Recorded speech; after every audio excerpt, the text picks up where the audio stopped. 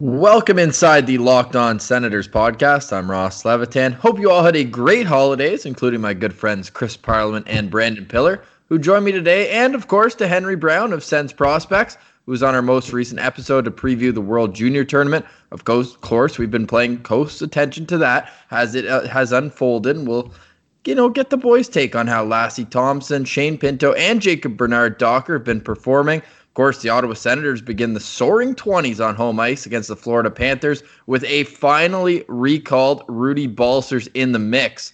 But he's leaving a Belleville team who's seen success over the holidays. All that and more. This is the Locked On Senators podcast, your team every day. Today is January 2nd, and welcome to the first 2020 installment of the Locked On Senators podcast. Let's say hello to the boys to start the year. Parley, how are your holidays, buddy? Nice and relaxing, seeing lots of friends, eating way too much, and having more than my fair share of fun. So, it's all been good around here. How about you, Pills? Yeah, I don't know about you guys, but the holidays for me, it's like expedition. I think I logged like 20 hours of driving over the holidays, but it's all good. You gotta do what you gotta do to see some family and friends. But yeah, I had a pretty good holiday too. Not a single snowflake in Toronto, so that white Christmas didn't happen, but that's all right. Yeah, I was crazy just walking down the streets yesterday, looking around, no mounds of snow or anything. It's literally spring as the sun's shining here on January 2nd. A few of those miles you logged on the car were to and from Belleville. I know you're at one of the games over the holidays. I couldn't make it. I had some family obligations, but we'll get to what you saw there from the team and how Mike Condon looked in the opposition net. But first, let's get going with the World Juniors. If you want kind of the preview, the laydown, we had great talk with Sens Prospects on our last episode, so feel free to go and download that, give it a listen. But now that the quarterfinals are just about complete, as we're recording, Sweden is up 3-0 on the Czech Republic, the other three games final. Let's start with the leading scorer in the tournament, who is a prospect of the Ottawa Senators. Shane Pinto and his Team USA has been eliminated. So if you lose in the semis, you still get another game to get seeding. But if you lose in the quarterfinals, that's it. See you later. So his tournament is done. He played 5 games, scored 4 goals, added 3 assists. Safe to say that was a successful tournament for not the team, but for the player. Eh, Parley? Absolutely. And it ended with a little bit of fire as well. It started off with, just as Henry called it from Sens Prospects, a tip-in goal. So that was pretty cool that he called that right on the head. Shane Pinto against Canada on Boxing Day had that high tip and then banging away out front. He actually had that goal taken away too. So talk about leading the tournament in points. He could have had one more added on to that as well as we start to get into the medal round here.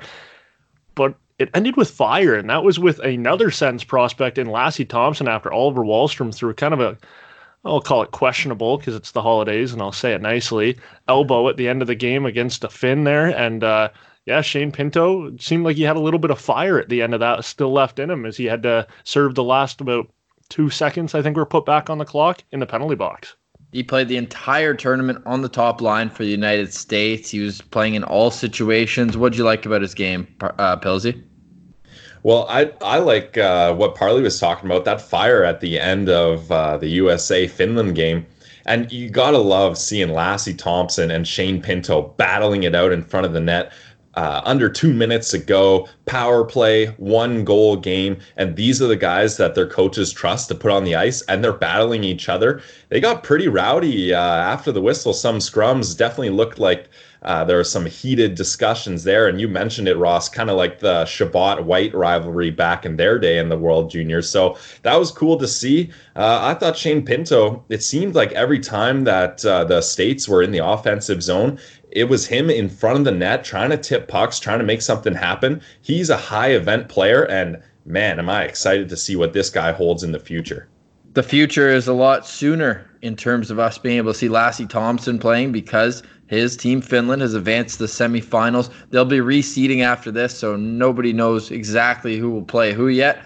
Barring a big comebacks, we know the 4 teams. So I just haven't put it all together yet, but I'm sure you can go anywhere on TSN and see what the plan is there. But Lassi Thomson, maybe not as offensive a tournament as expected. Again, Henry kind of nailing it Hitting the nail on the head rather with that one, as he's being trusted in all situations. He does have 3 assists in 5 games, but still looking to get on the score sheet. What I have noticed about him, though, boys, he's not afraid to mix it up. We know the thing about Shane Pinto, but this guy, I don't think it's really a good thing all necessarily, but he's got 8 penalty minutes in the tournament. Is that just from playing hard, playing a lot, or what have you seen out of Thompson's game? Well, I think what you were just saying of him being kind of the aggressor on the ice is going a lot into what the point I was going to make is he's used to playing against men. And that's been my biggest takeaway from Lassie Thompson in this tournament is he's used to that high pace, more physical game against men, where the guys he's playing against in this tournament maybe aren't as used to doing that, especially guys like playing in the OHL and things like that on Team USA. So I think he just, the poise he had with the puck and his ability to sit back, know what's going on, understand it, and just make the calm, collected, cool play.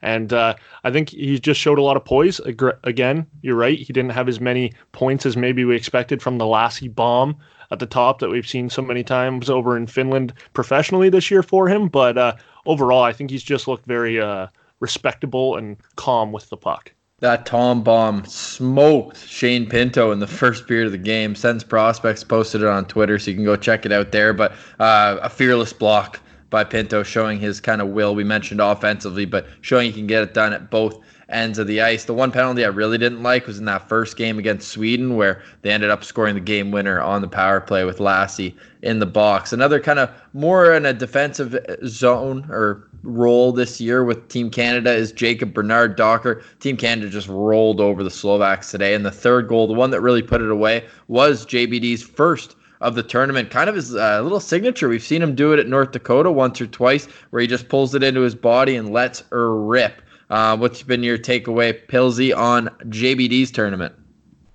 Well, yeah, you said it. When we talked to Henry Brown at Sens Prospects on our last episode previewing the World Juniors, he said we're probably not going to see a lot of offense from a guy like JBD, and he wasn't really put in those scenarios to produce offensively. I mean, I haven't seen him at least play on the power play with Team Canada. He's mostly been in that second pairing with Bowen Byram on even strength and then killing penalties. But man, was that toe drag a beauty. And he used the traffic in front to create a screen and got his shot through and into the net to put Canada up 3-0. So you got to love seeing that. And it's great when you have probably your 2 best defensive prospects in JBD and Lassie Thompson, kind of in opposite roles. Lassie Thompson definitely looks like he's more offensively poised. He can really paint the blue line and keep the puck in, and looks like a guy who can quarterback a power play.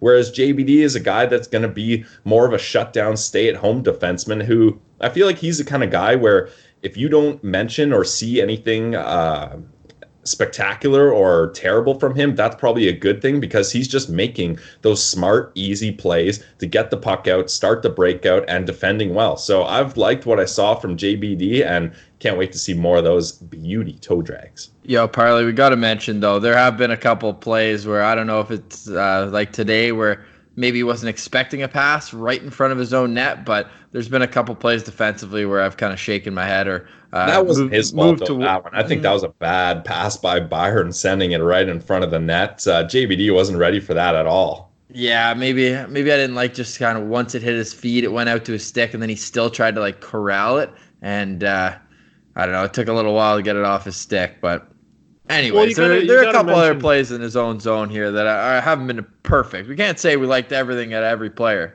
No, that's for sure. But a lot of times, too, in situations like this, like you got to think this team has only been together for, 2 weeks? True. So there's a lot of times where communication can be a little bit different and stuff like that. I don't know. You're right. It hasn't been perfect from any of these 3 guys yet. But, yeah, there's been a couple plays, and I think that's just part of his development. You know, you're just going to keep going. One thing, too, I've noticed in the defensive zone, a lot of guys kind of on the breakout, how small those neutral zones are. There's like 30 feet between the top of the dots and the blue lines. I think that's playing with a lot of guys' heads and just where they are on the ice and where to make that pass, where to start breaking out. The neutral zone is just so small, and I think it's come up for a lot of guys that maybe that's something they're just not used to.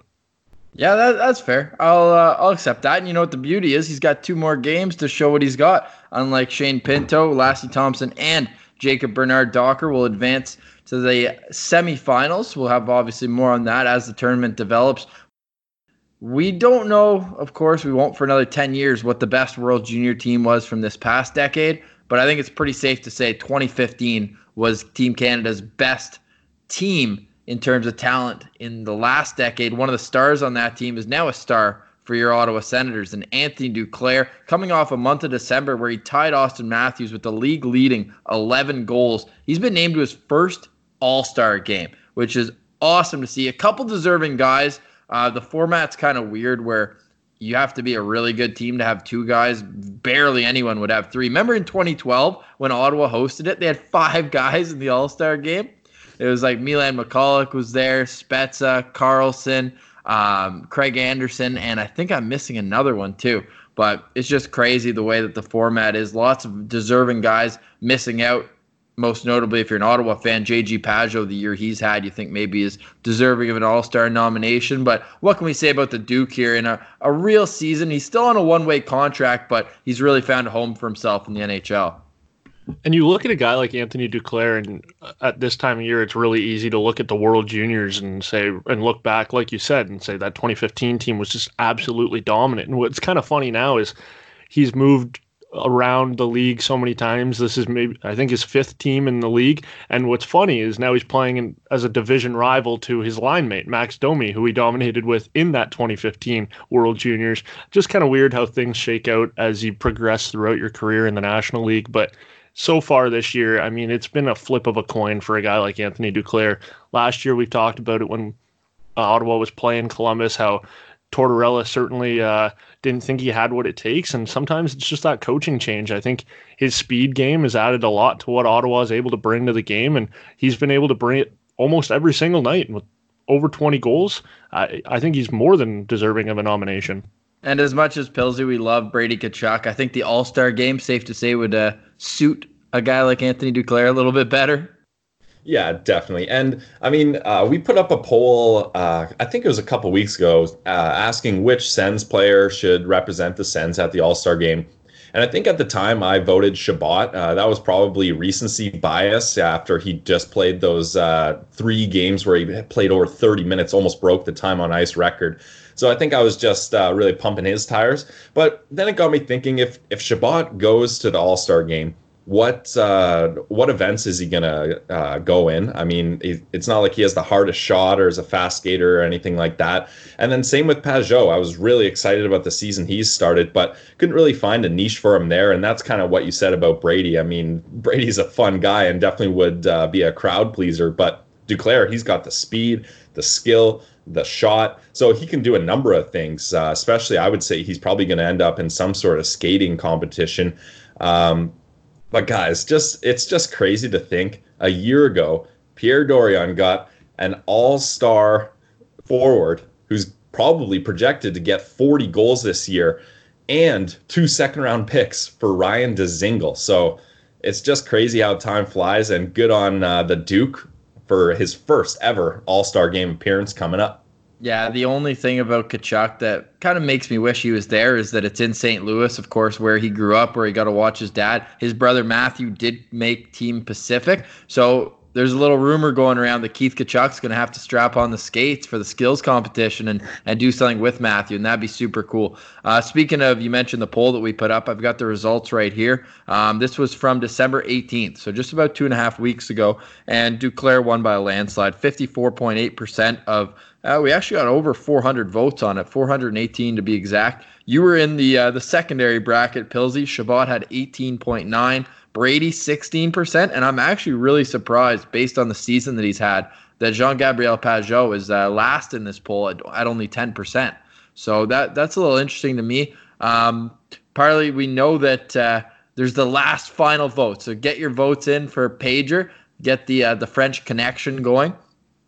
For this tournament would be great to see if he could sneak in, but I think it's probably going to lean maybe Brad Marchand, Mitch Marner, a couple guys who have put up just a ridiculous amount of points. Pageau won't be on a line with Duclair tonight. They've actually flipped up the lineup a little bit. We'll get into the call-up too. Rudy Balcers slotting in on the third line, but we've seen a lot of Pageau and Tkachuk recently.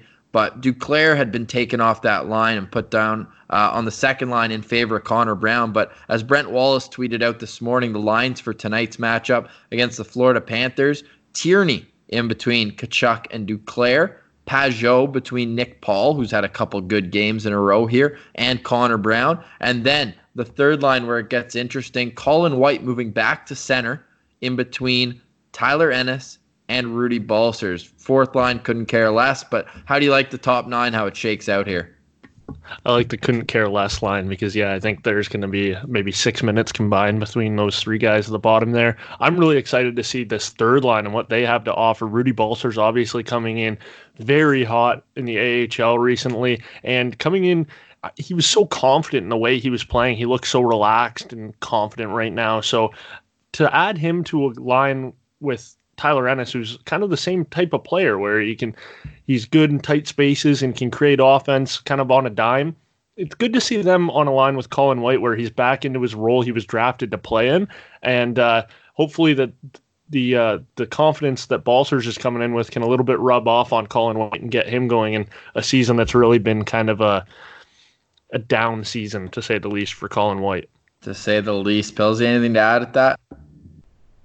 I'm just glad Rudolph Balcers, we're finally going to see him back in the NHL. I don't really care where they slot him in because this guy can play all over the lineup as far as I'm concerned. Just hopefully not on that fourth line. Like you said, we're not too concerned with a couple minutes being munched there by those fourth liners. But I think it's a great opportunity, like Chris said, for Colin White to try to spark something because think about it. Colin White and Rudolph Balcers, they could be teammates or line mates for a long time in the Sens organization if Rudolph Balcers, and hopefully he does, signs a contract extending him with the Sens. So these are two guys that could potentially get a lot of chemistry, and I feel like their games complement each other. And Colin White, let's get going. It's been an absolute disaster of a season, I would say, at least the last couple month or two. So I think it's a good shakeup, and we weren't sure if Rudolph Balcers was going to come up until the trade deadline. At least I wasn't. So nice to see him up now, and we'll see if Balcers can keep things going here.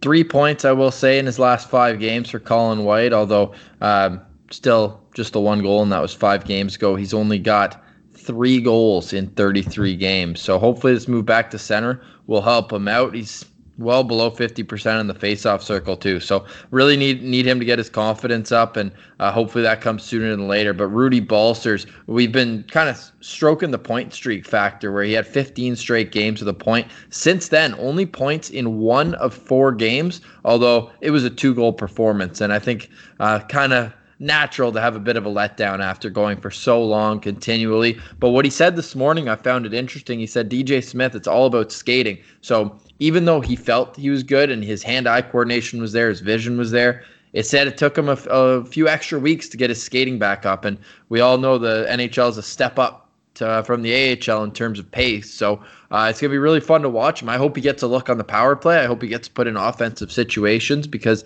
that's when he's at his best. I hope he's not kind of pigeonholed into a penalty-killing line or a checking role, because this kid can flat out play at the National Hockey League level. We saw it in his cup of tea last year. We saw it during preseason. This guy was a lock, I think, to make the team, but it was a very poorly timed injury, and he goes down, and what does he do on his rehab? 24 points in 19 games. So that's a hell of an effort. He's 4th in the American Hockey League in points per game as well this season, with a minimum, I think, 8 games played. You know, some guys like Colin White actually went down 1 game, 2 points. So for guys who've played there long enough, and this is a guy that can put up offensive numbers. So I'm excited to see what he can do in the NHL. Tonight's opponent is the Florida Panthers. This is a team that is pretty damn good, and they've got an unbelievable top line, don't they, Parley? And it's interesting to me because Jonathan Huberdeau is coming off being named Player of the Month in the month of December, so he's coming right in. Probably their first game, you'd think, out of the break there for Christmas. He had just an unbelievable month. 22 points, 6 goals, 16 assists, and that's including 16 points over his last 7 games. So he's on absolute fire. Last time we saw this team, he was on a line with Vinny Trocheck and Vinny Trocheck and Nola Chari, and it looks like it's been switched up a little bit. It looks like he's back up on the top unit with Alexander Barkov and Dadonov, so who knows if Joel Quenneville's throwing them in a little bit of a blender to try and get a few other guys going. But Nola Chari, let's not forget, had the hat trick too, so a lot of it was first. That was his first of back-to-back hat tricks, which is just unbelievable to even think.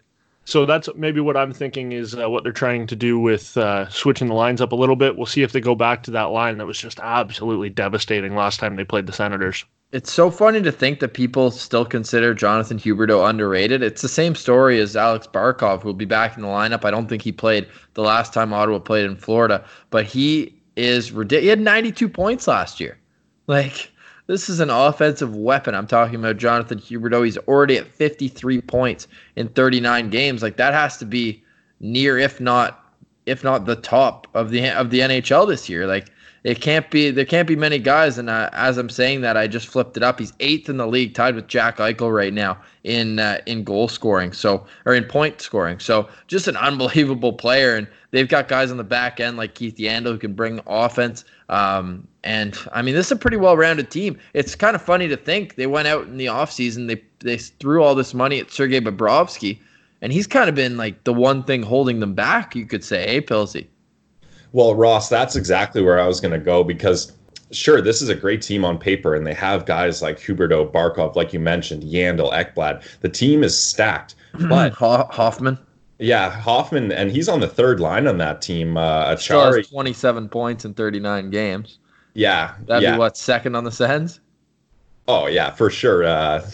Definitely would rather have him than Mikkel Bodker, but that's another story for another time. He plays D awesome in practice.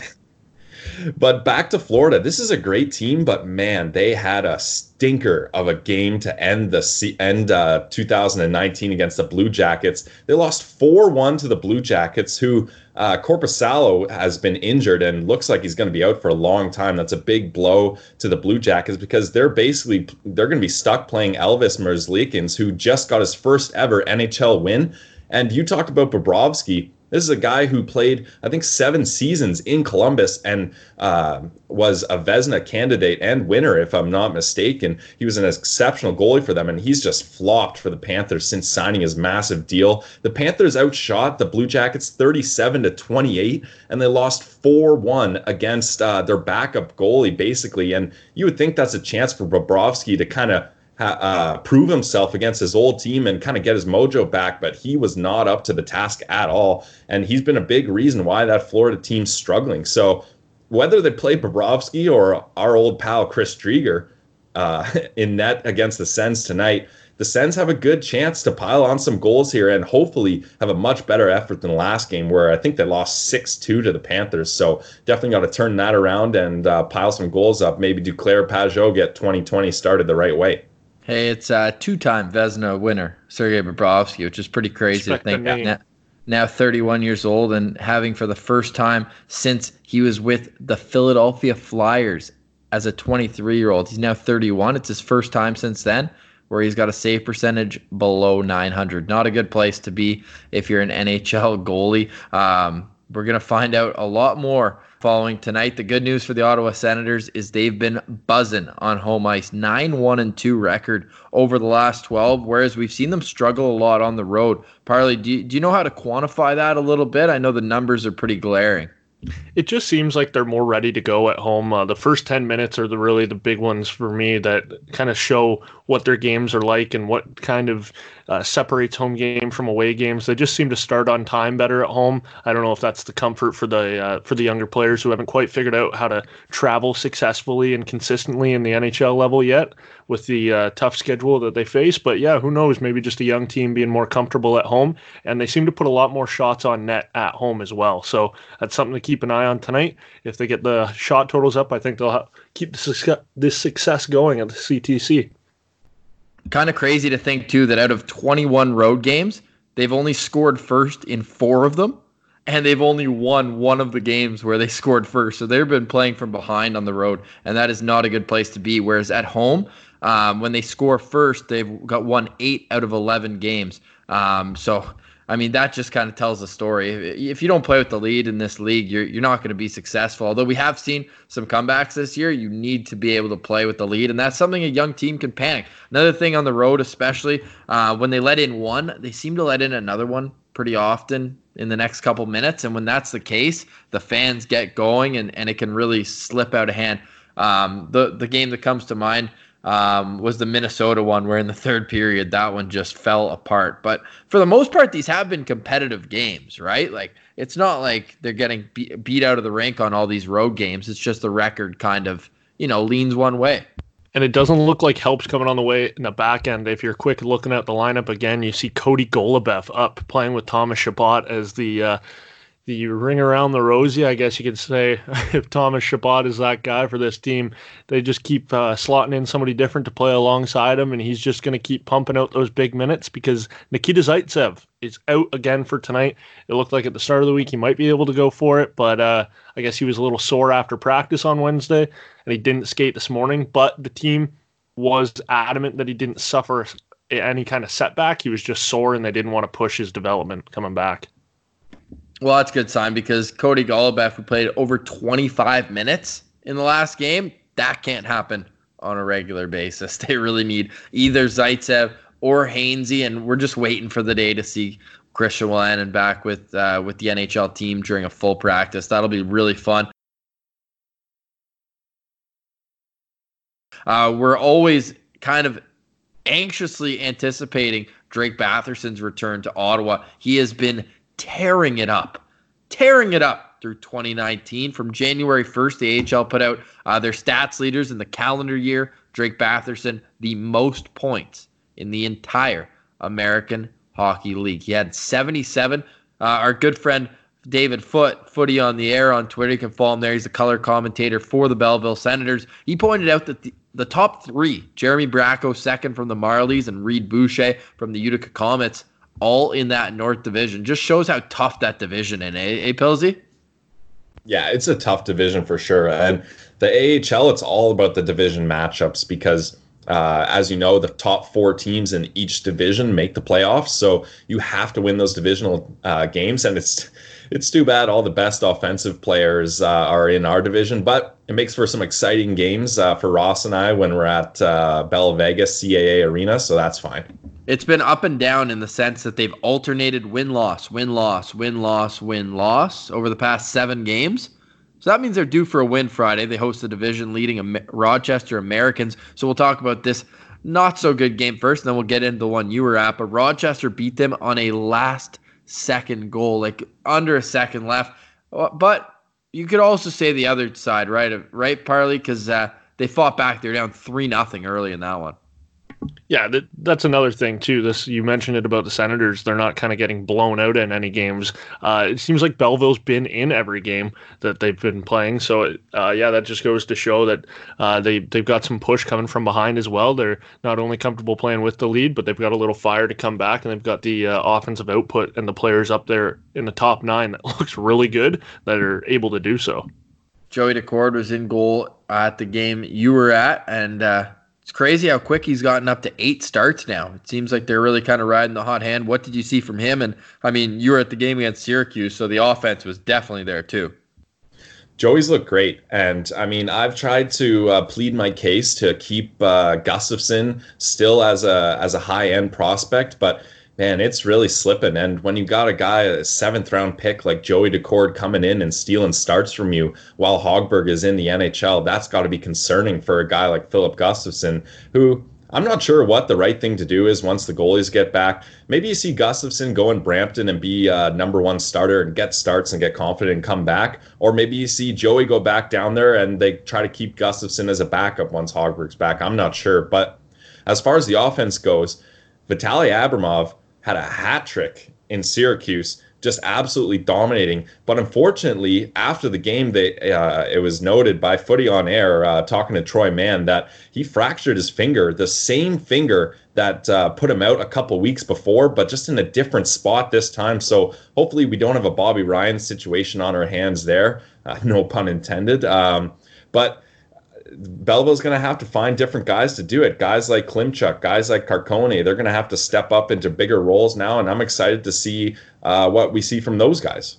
Yeah, it's exciting time, especially offensively for Belleville. We hope Vitaly Abramov isn't out long term. Something to note about Joey, I was producing Leafs Lunch on New Year's Eve, and we had Jamie McLennan, Noodles. Of course, everyone, you guys know him from TSN, color commentator, does a lot of Sens games, and we were just talking about goaltending in general, and I mentioned that we had Joey on the podcast, and I wasn't even expecting him to really know who Joey Daccord is, being a 7th-round pick, Arizona State, and his eyes lit up. He's like, man, that kid's going to be a good goalie. So kind of nice to have a former NHL goalie who kind of sing the praises of Joey Daccord, even though he's so young in his professional career. So definitely thought that was of note that, he's on Noodles' radar, so there's that.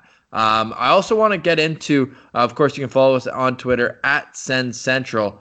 But 2 tweets. One was, how would you summarize this Senators decade in 10 words or less? Lots of great answers there. So head on over to our Twitter account at Sens Central, and you can read that. And we got some stick taps to give out because there were some loyal soldiers over the last decade for the Ottawa Senators. Maybe not so much from the organization to these players, but stick taps to Zach Smith, the leader in games played from January 1st, 2010 until December 31st, 2019. He played 611 games. Going through the top 10 here, I won't bore you with the number for each, but Erik Karlsson, number 2, Chris Neil, number 3, Bobby Ryan, number 4, Cody Ceci, number 5, Craig Anderson, number 6. I was a little surprised that a goalie made it, but 419 games. I mean, that just shows you that he's been here, I guess, since 2011, because he's had a few injuries in there too. Then Pajot, Kyle Turris, Milan McCulloch, and Mark Stone round out the top 10. What are your memories on some of those players, if any of those caught your ear? Yeah, it certainly is impressive that Craig Anderson was up there. That was a name that kind of caught my eye in that one. But you look at Mark Stone at number 10, and another guy that came in and he was drafted late. He played well at the World Juniors, and then it was kind of the, is he got the footwork to do it sort of thing. And in 366 games, he became the top prize of a trade deadline on a team that was making a push after making it to the Cup final the year before. It's pretty crazy how his evolution happened in 366 games at the NHL level. Just sucks that number won't grow as a Senator, I guess. Way to take a depressing angle on that one, Parley. What about you, Pills? Are you going to be a little happier? Well, no, mine's not much better. I can't believe Cody Ceci has played that many NHL games, let alone with one team. Jesus, it's crazy. The career that this guy's carved out of being one of the worst defensemen in the league. So stick taps to Cody Ceci for sticking around, I guess. Jeez. You're lucky I didn't sort it by a total number of minutes played this decade, because I bet you he would be number 2 behind Erik Karlsson. I'm not even kidding with that. Maybe even more than Craig Anderson. No, Craig Anderson would have to be first. 60 minutes every time he goes in, right? So, but yeah, just some stick taps there. But as we kind of move away from the past and into the future, boys, oh my God, Dernier for Lafrenière has a nice ring to it, but it sounds even better when it may not even be our own pick that we need it, because the Shark Tank is in full swing. Not only did they lose to the Detroit Red Wings, who, by the way, in that game earned their 10th win of the season in their 41st game, but they didn't get a single goal. They got shut out 2-0 by the Detroit Red Wings. They currently, I'm talking about the San Jose Sharks. Yeah, the Sharks, where their first pick is ours this year. They have 37 points. They're 3 points out from being the second worst team in the league, otherwise known as the second highest odds. Realistically, they can't finish that low, can they, Pilsy? Why not?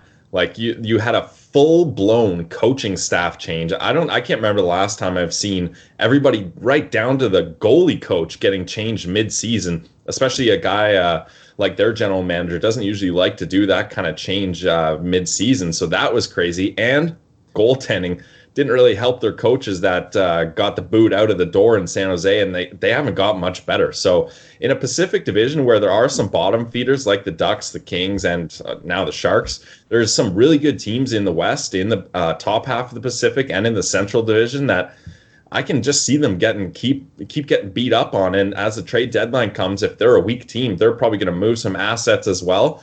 The Sharks could tank all the way to the bottom of the ocean, as far as I'm concerned, with the way their season has gone.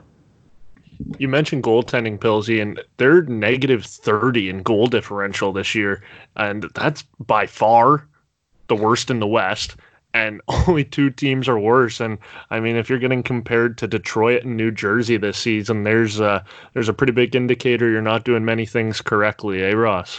Yeah, absolutely. Well, they went from near the end of October. This was kind of when the Shark Tank started forming. Like, there started becoming a couple holes in their gills, and Ottawa beat them during that stretch. They went on a 5-game losing streak, ending at home against Vancouver. But then they went on a 6-game winning streak, and they won 9 out of 10 games. So everyone's like, oh, they're back. They won 9 out of 10. They have so much talent. 3 of those wins were in overtime, which is an interesting note. But then the four-wheeler hit the curve, and they hit it way too fast. They've won 4 games out of their last 16, being outscored by 20 in that stretch. They're just not getting saves. Their team save percentage is awful. It's got to be at the bottom of the league. And I mean, going forward, they've given up a lot of assets, and at some point they're going to have to make a decision. And I'm wondering, like, who are guys that they could even move? Like, nobody really jumps out because they're either on a long-term high number for a contract. And this is a team without a first rounder this year, without a second rounder next year. Yeah, Ottawa has that one too. And without their own third, their own fourth, or their own sixth this year.